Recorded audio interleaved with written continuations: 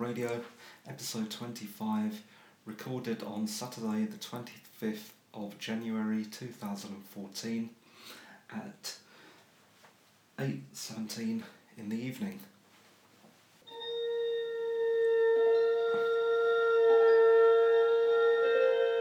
Space, a final frontier.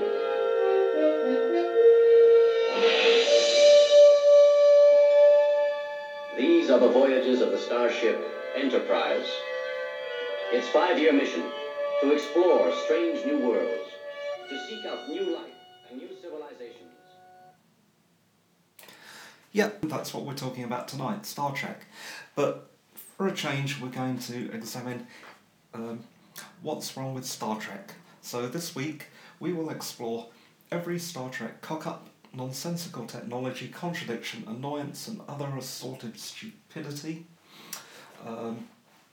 All the things that drive me absolutely batty about the series, to the extent of wanting to wield a bat'leth like a Klingon drunk on Romulan ale. So, let's get started. Now, I apologise to fans of Star Trek. I'm going to try and be as brutal as I can, which is odd really, because I am a fan of the show. But there are things that just really get to me. So I've compiled a long list over the week. I could have kept on going with this list forever, in fact. So I decided to just call a stop to it today and just tell you what's on the list. As I say in HTML, this is a UL tag list, so that's an unordered list, so these are in no particular order. I just wrote them down as they popped into my brain. So let's start off with warp drives. Now, to start off with, I'm not a physicist, so I'm probably going to get a lot of this wrong, but I know when you're supposed to go near the speed of light or faster or whatever, there's a time dilation effect. So when you're going really fast, people who aren't travelling with you will age. So if you're on a starship and you're going really, really fast, by the time you get back from your trip, everyone you knew and loved will probably be dead. And you see this a lot in science fiction. It's a common trope. For example, in Aliens, when Ellen Ripley returns to the Earth, she finds out her daughter is long dead. But you never seem to see this in Star Trek, and I guess it's because they use a warp drive, which bypasses all the normal laws of physics by compressing space between 2 points, so you can travel without the disadvantage of time dilation and move really quickly.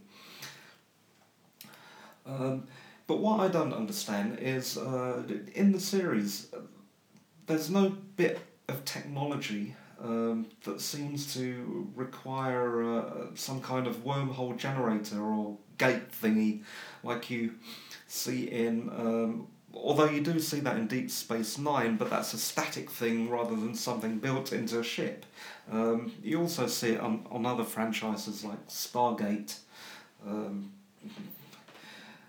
So I'm not quite sure how the warp drive's supposed to work. It doesn't seem to make any sense to me.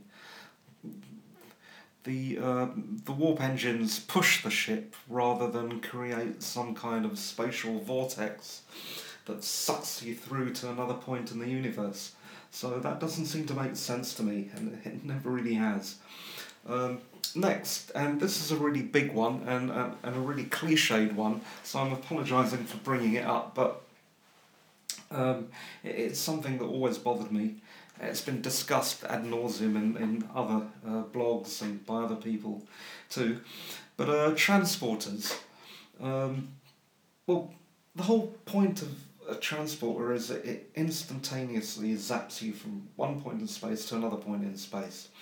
But the way they do it on Star Trek is ridiculous. Um, I mean, as far as I can tell, it kills you first, disassembles your your atoms, stores the pattern of your atoms, all the XYZ coordinates of each atom or subatomic particle, or however they want to describe it, in the pattern buffer, and then shoots your atoms over to another point in space using the pattern buffer as a template to rebuild you in exactly the same way that it disassembled you. But obviously that's not the same you, that's just a facsimile copy. So every time you step through a transporter you actually die. Now they tackled this very same subject on Enterprise. The last series with Scott Bakula. And we see the crew of the Enterprise meeting the original inventor of the transporter, who just makes a joke about it. And that's it. Explanation over. Thank you and good night. What? I mean, that's no way to explain things. It's really lazy and annoying writing.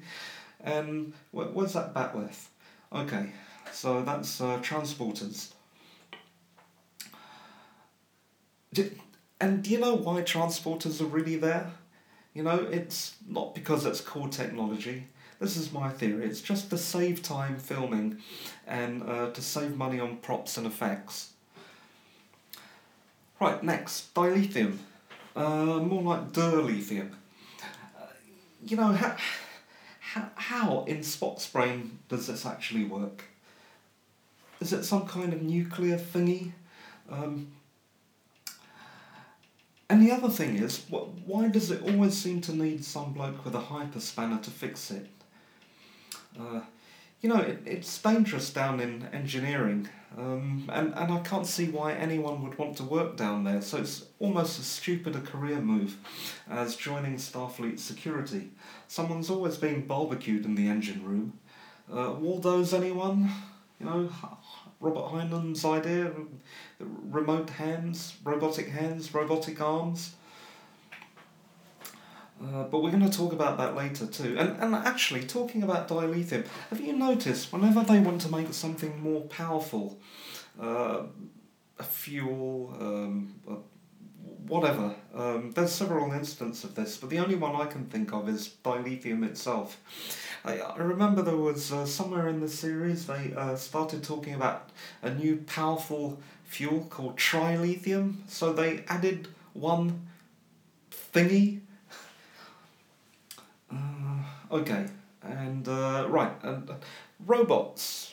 Well, while we're on the subject of remote controlling in dangerous environments rather than sending some poor engineer down to get blown up, where are the bots? Where are the R2-D2s? Why do we just have uber fancy machines like Data? Don't we have day-to-day, more run-of-the-mill machines that can go and do dangerous tasks, too dangerous for the humans? I don't know why this is left out. Maybe it's some kind of dramatic license thing. Okay, leaving the robots aside for the moment. Now, human-dominated federation. Right, so we breed a lot. So that means there's a lot of humans. We can see it in our present-day population trends, and it seems reasonable that if there was ever some kind of galactic federation, there would be a lot of humans in it. But my problem with this whole thing is, can you imagine us trying to solve the problems of other cultures? We can't even solve our own problems, and then we're going to solve problems between the Andromedans and the Vulcans, like we see in Enterprise, or the Captain Kirk mediating between the Klingons and other alien species. I mean, maybe the humans from the future are much nicer than us. Okay, now talking about cooperating with other species.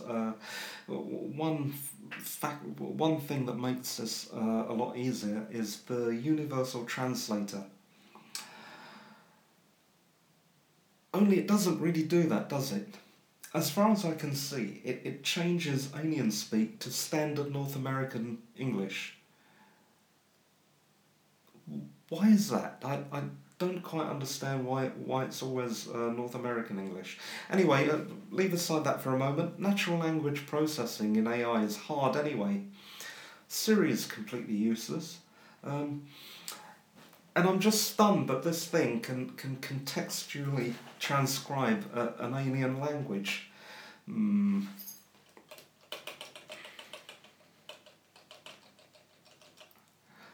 Right, and communication. So, communicators.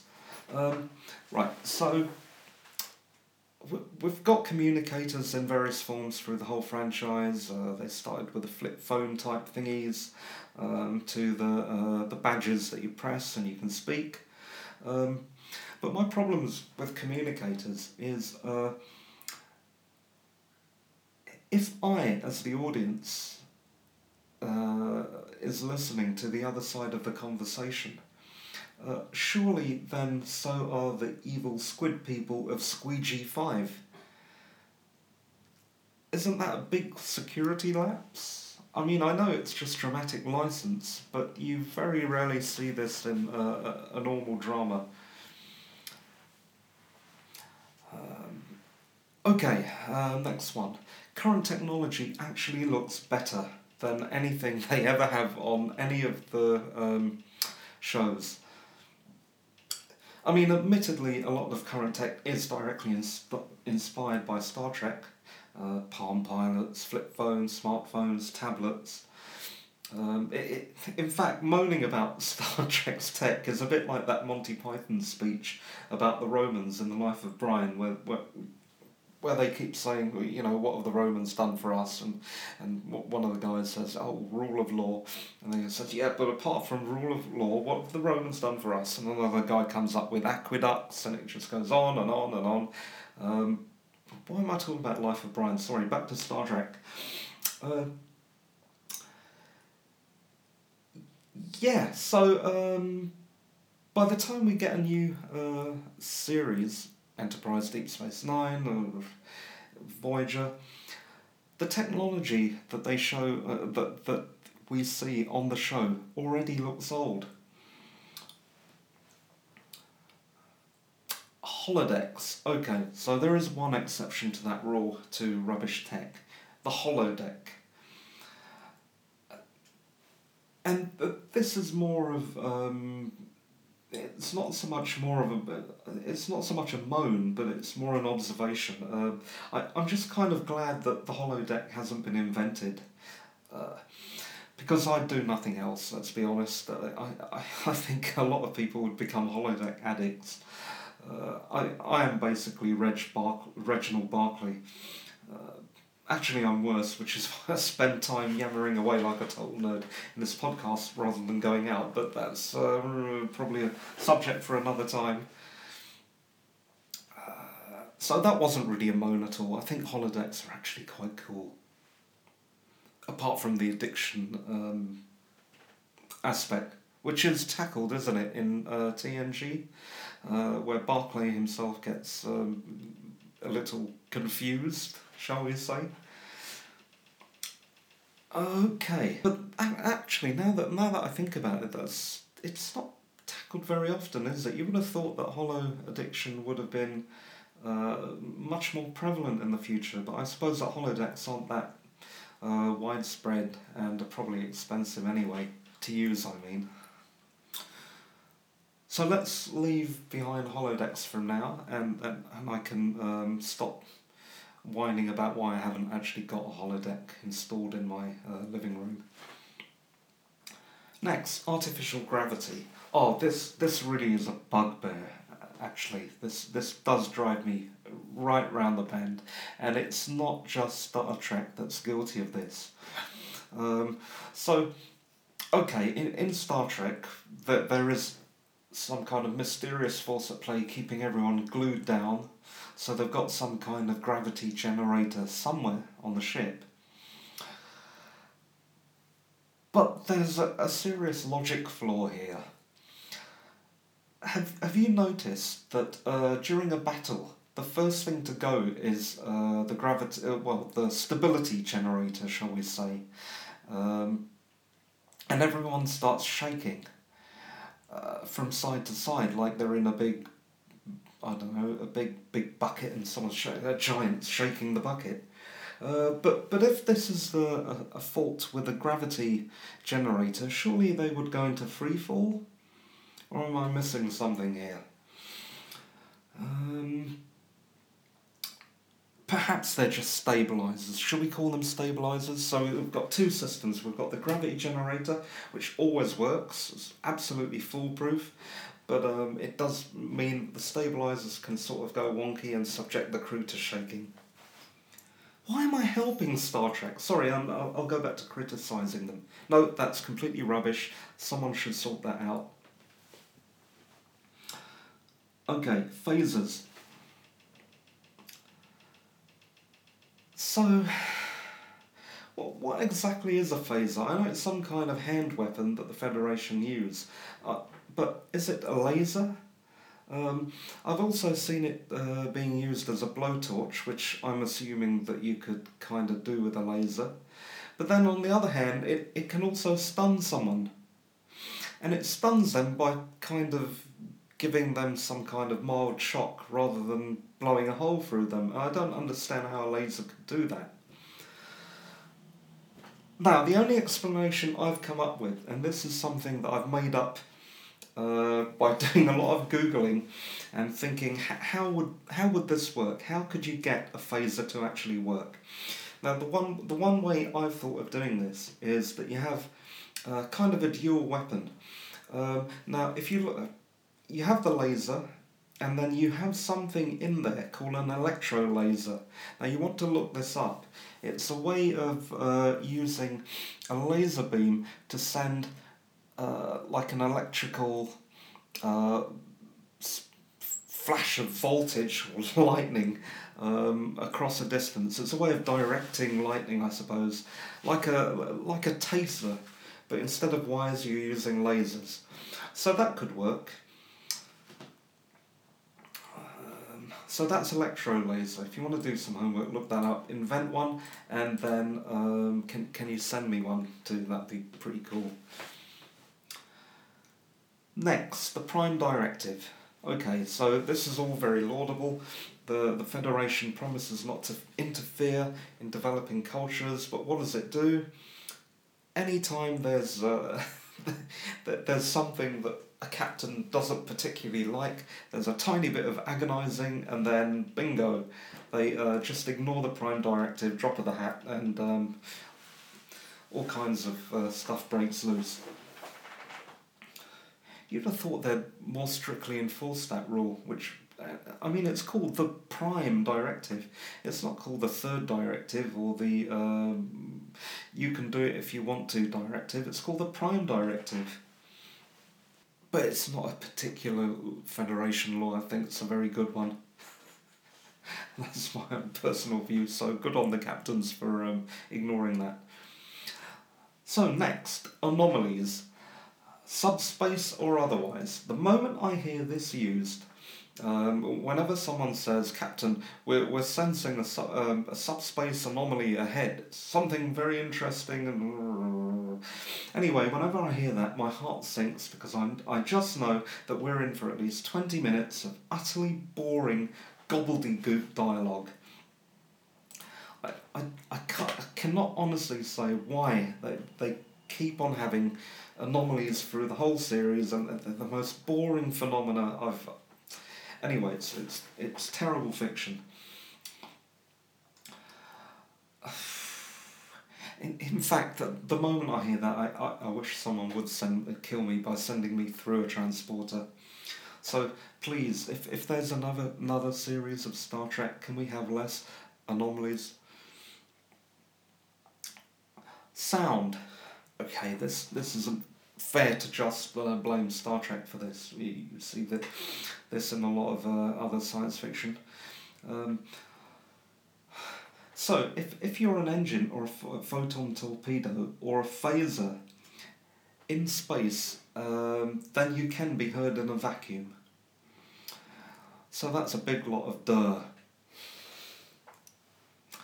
You know what? I think I mentioned this in a previous podcast. In Gravity, there's one instance when the two astronauts, Sandra Bullock and George Clooney, managed to grab hold of the fuselage of one of the craft, and you hear a bonging noise. And that's the one thing I picked out of that whole film Gravity that really bugged me, and it just stayed in my head for the rest of the film. I thought they managed to avoid most scientific nonsense, but that someone didn't do the I don't know what you call it, the quality control, the last minute editing properly, and left this sound in. So please, no more sound in space.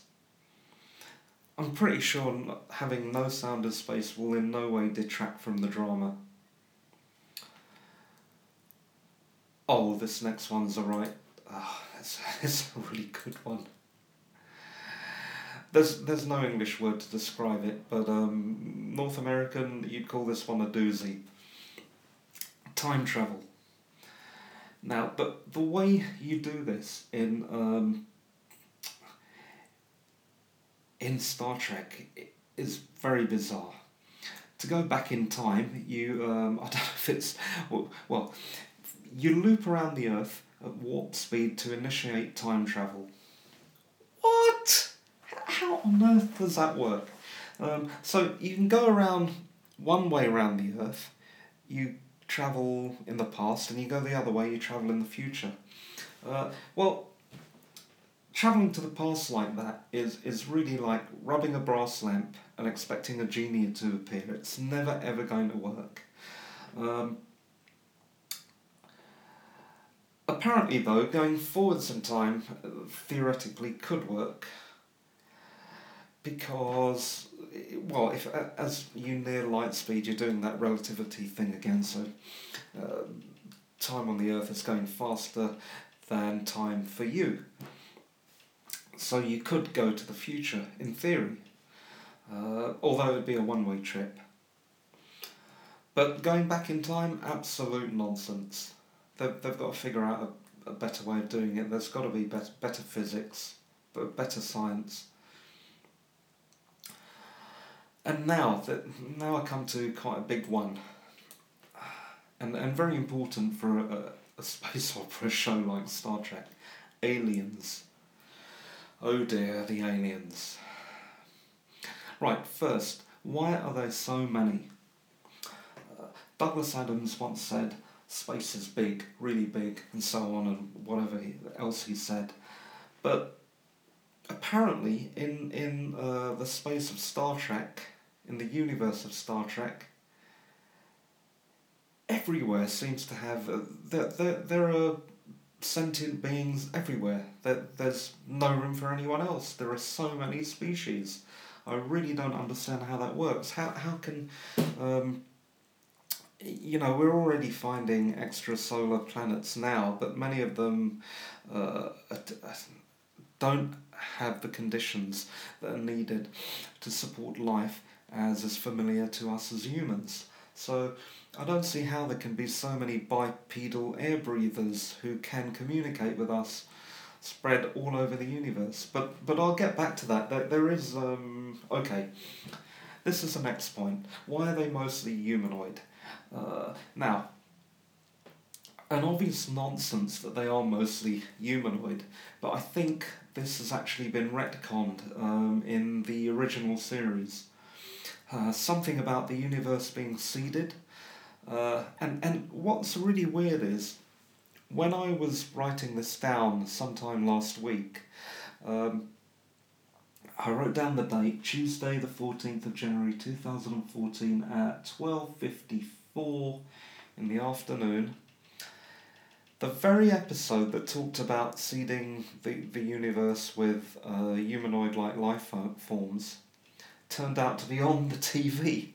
So as I was typing that, I heard them talking about this small asteroid or planetoid somewhere that was populated by a group of people who look strikingly similar to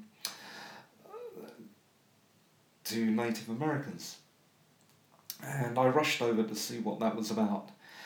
So I've got the name of the episode was The Paradise Syndrome. And so later on in the series, episode 29, they did decide that there needed to be some explanation as to why so many of the species around the universe are humanoid looking.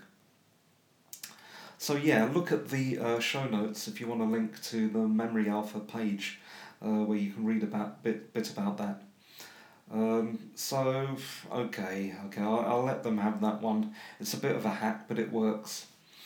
Heads and hands. Most of the alien species, the creature design finishes and ends at alien heads and alien hands. So I get that. It's cheaper for the costume and makeup department to work with. But every time I see that, it diminishes my ability to suspend disbelief just one little bit more.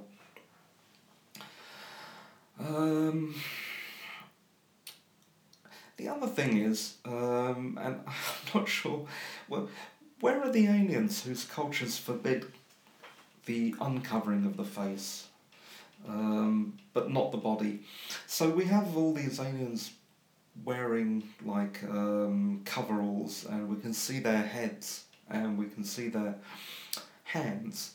But how comes we don't meet any alien species who don't decide that the hands and face are the only thing they actually do want to cover? Now, okay, I can see, modesty aside, they probably don't want naked people walking around Star Trek, which is it's a family show, so I can understand that. But maybe they could wear swimming trunks or something. But no, it's the standard coverall, the rubber mask, and the rubber hands. And talking about back to the fact that most of the aliens are humanoids, I want to know where the sentient crystal people are, where the winged mushrooms are, where the two-headed people are, where the sentient gas bags are, and I'm not referring to myself by that, although I probably could be, couldn't I? Yeah, humans are pretty gassy, so I wouldn't be on my own. Sentient gas bags. There, we've discovered where the sentient gas bags live. They live on Earth. Right, still on the subject of aliens, Vulcans. Okay, so I'm guessing Gene Roddenberry wanted some cool kind of alien species that looked like human but had a very different culture to add to the variety on the show. But as far as I can see, Vulcans are really there for one reason and one reason only. They are eye candy.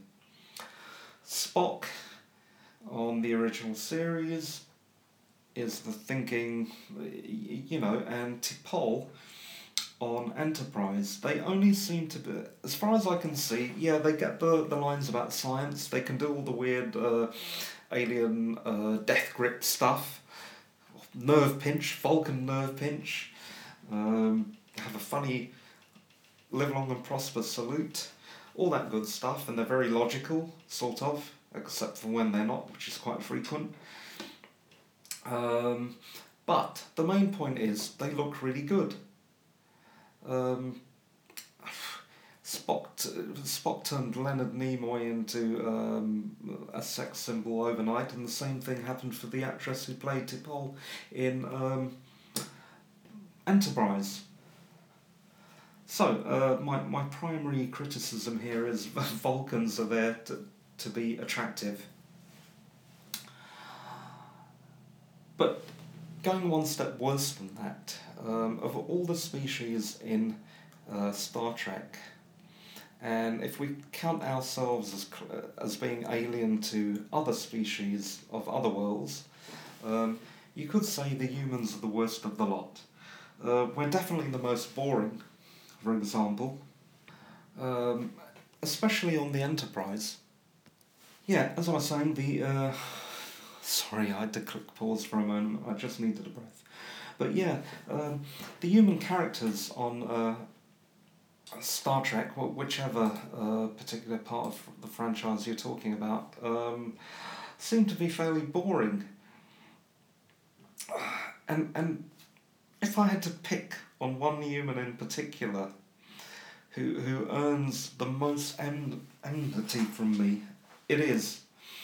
Uh, it's the guy from Enterprise. It's Commander Trip Tucker, the crop dusting mechanic yokel.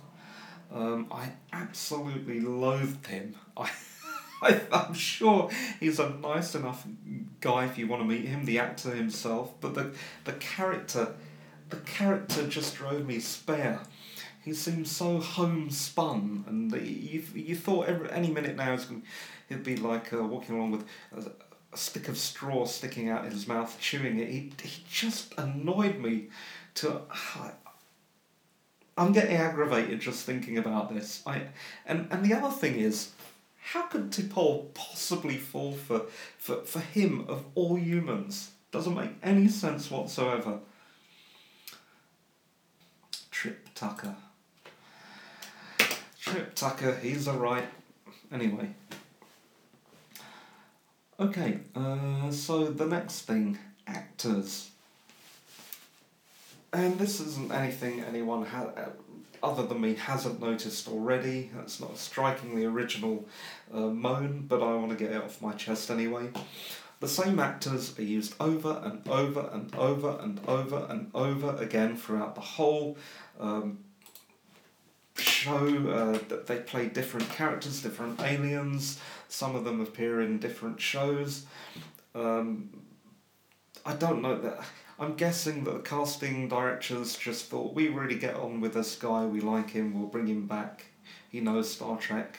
But the thing is, I can tell, and I'm sure everyone else can tell, how many different characters the same actor will play over and over again. I mean, it's nothing new, it stems back to the original series where Major Barrett Roddenberry, Nurse Chapel, in Star Trek, played also Lwaxana Troi on Star Trek The Next Generation and DS9, and she played the computer voice, and there are lots of other examples of many other actors who played many wildly differing roles, and unfortunately are very recognisable in each of those roles. Again, they're messing with my belief to suspend disbelief, which does not please me. Okay, the ships. Now, okay, so I like every other fan person out there, I've got a soft spot for the ships because they represent everything that Star Trek's about. But they're not very cool. In fact, the only reason I think they look cool is that they're so rubbish that they look cool. A bit like, I think someone else someone once interviewed Michael Caine and say, why does he always look cool? He says, well, he doesn't look cool, he just has the same wardrobe, and if you wear it long enough, it'll become cool again, because things go in cycles.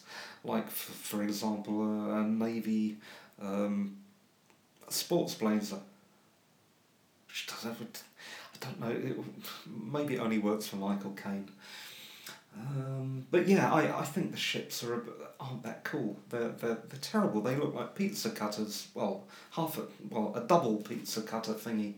In fact, you can get a Star Trek pizza cutter, can't you? That's shaped like a ship.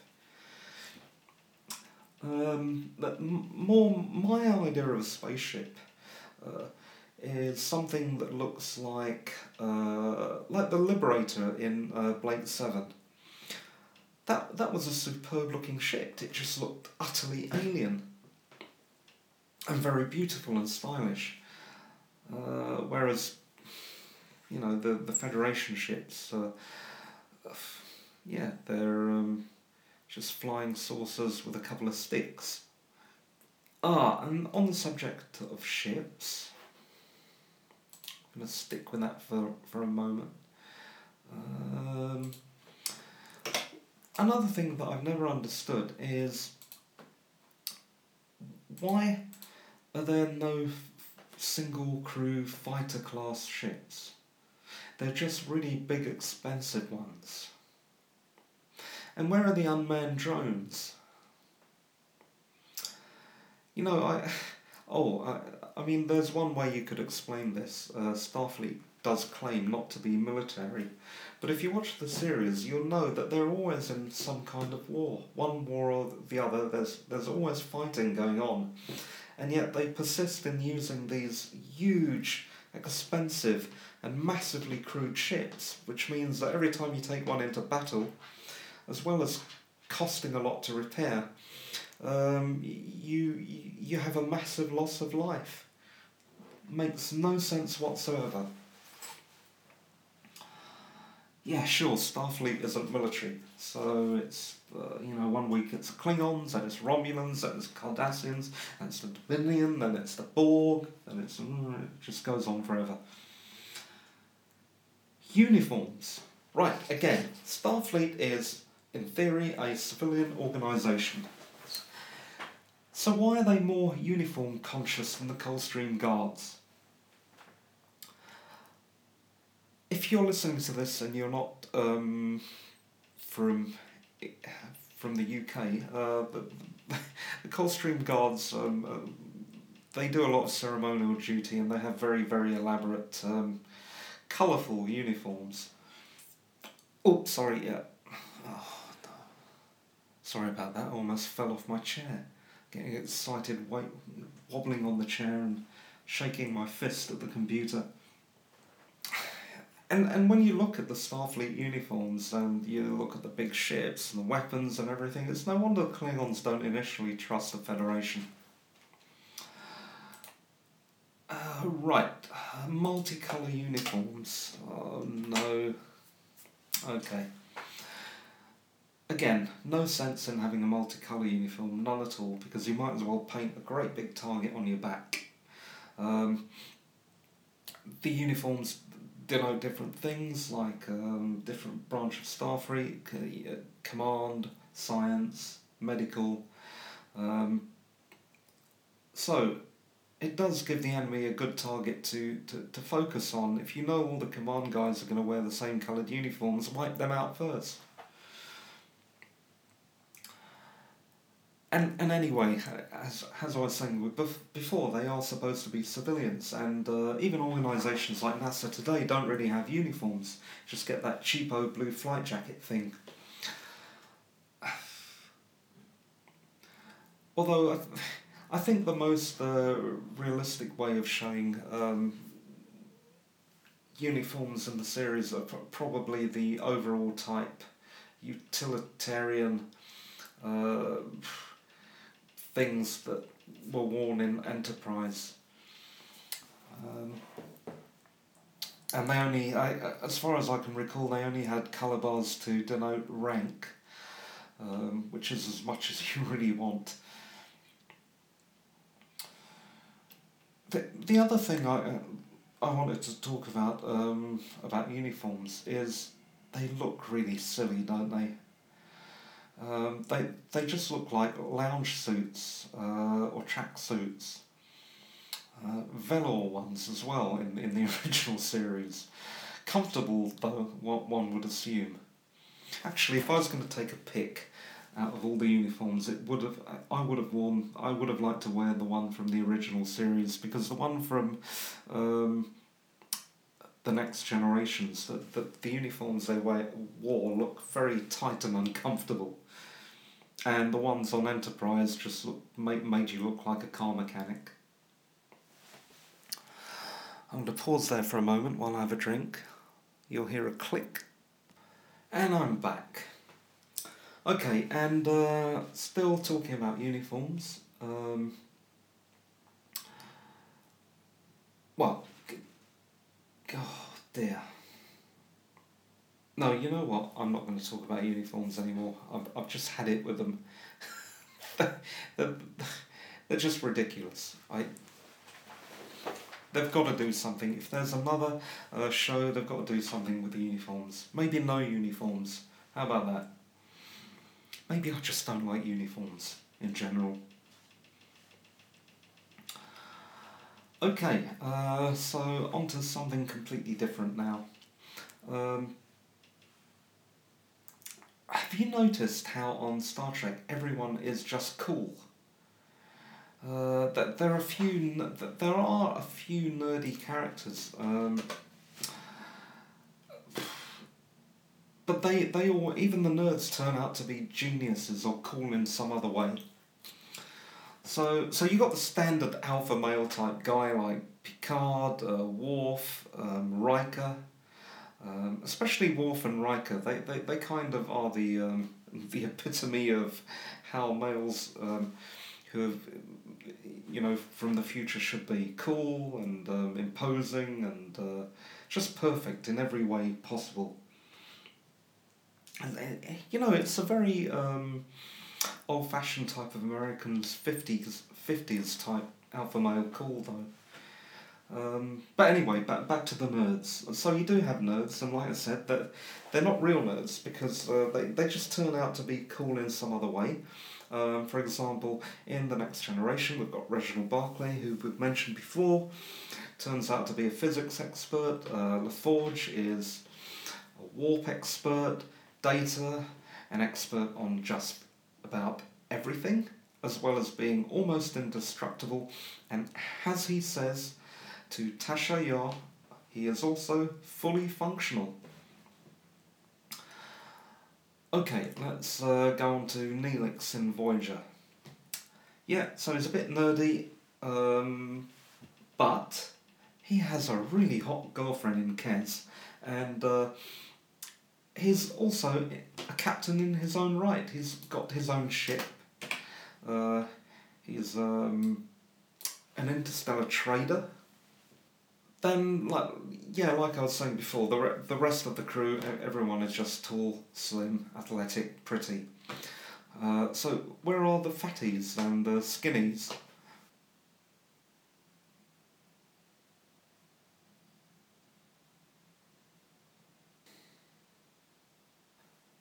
Well, there was a big pause there. I forgot I was still recording. Okay. I'm going to have to go back and wipe that bit.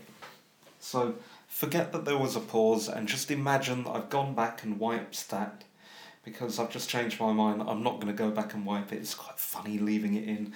And also, I'm pretty lazy. I don't want to go over the whole thing and look for, let's see, minute 44 and edit that out. So I'm just leaving it in.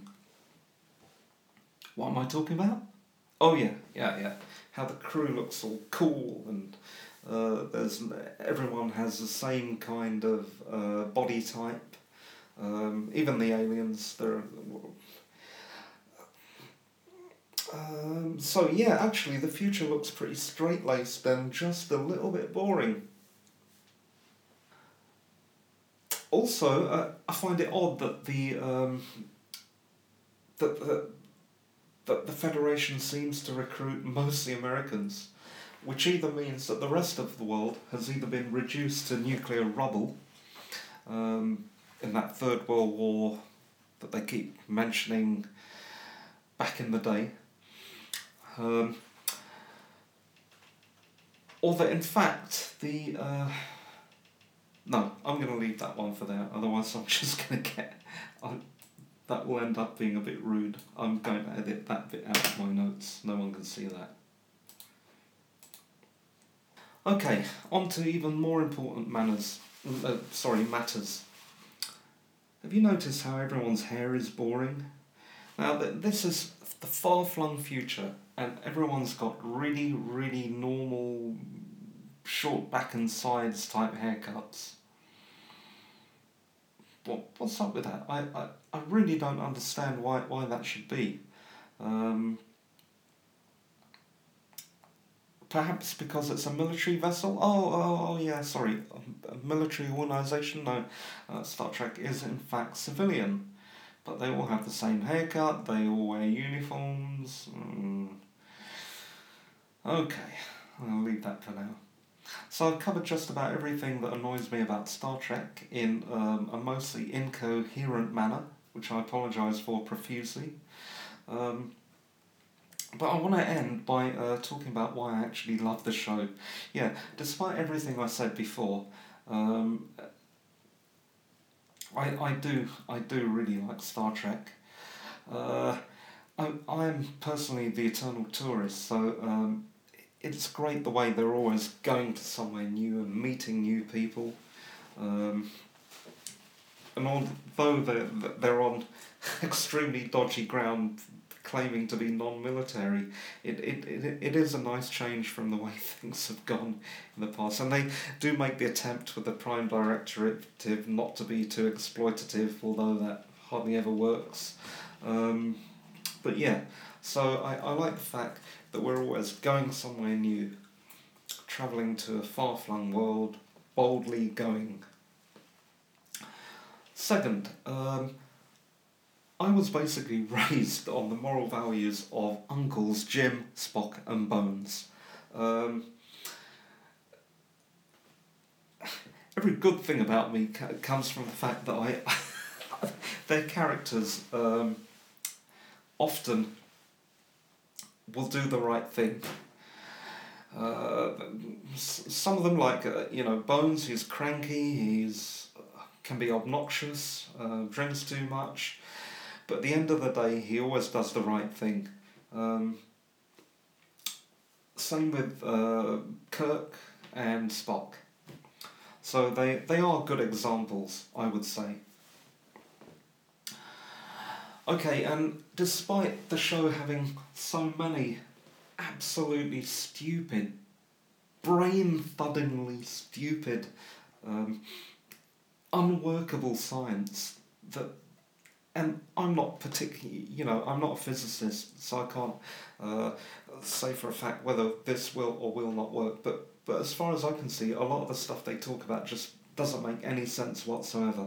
Yeah, but despite all that, I think Star Trek is more of an idea about what we could achieve.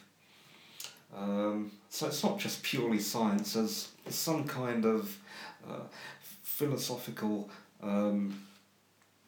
moral directive going on there, which sounds really pompous, but the main point is Star Trek is brilliant and I love it. To boldly go where no man has gone before.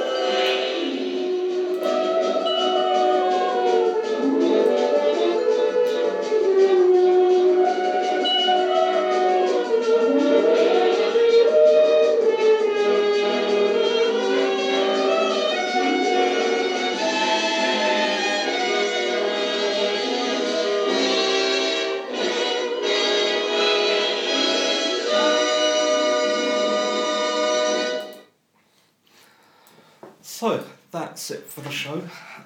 Thank you for listening. Sorry if it was a bit all over the place, but I'm really tired and I had a lot to talk about. And that's it for now. So, that was episode 25 of Rise Rocket Radio, recorded on the 25th of January 2014, which is a Saturday. And the time at the end of the recording is 9 minutes past 9. So, see you next time. Bye.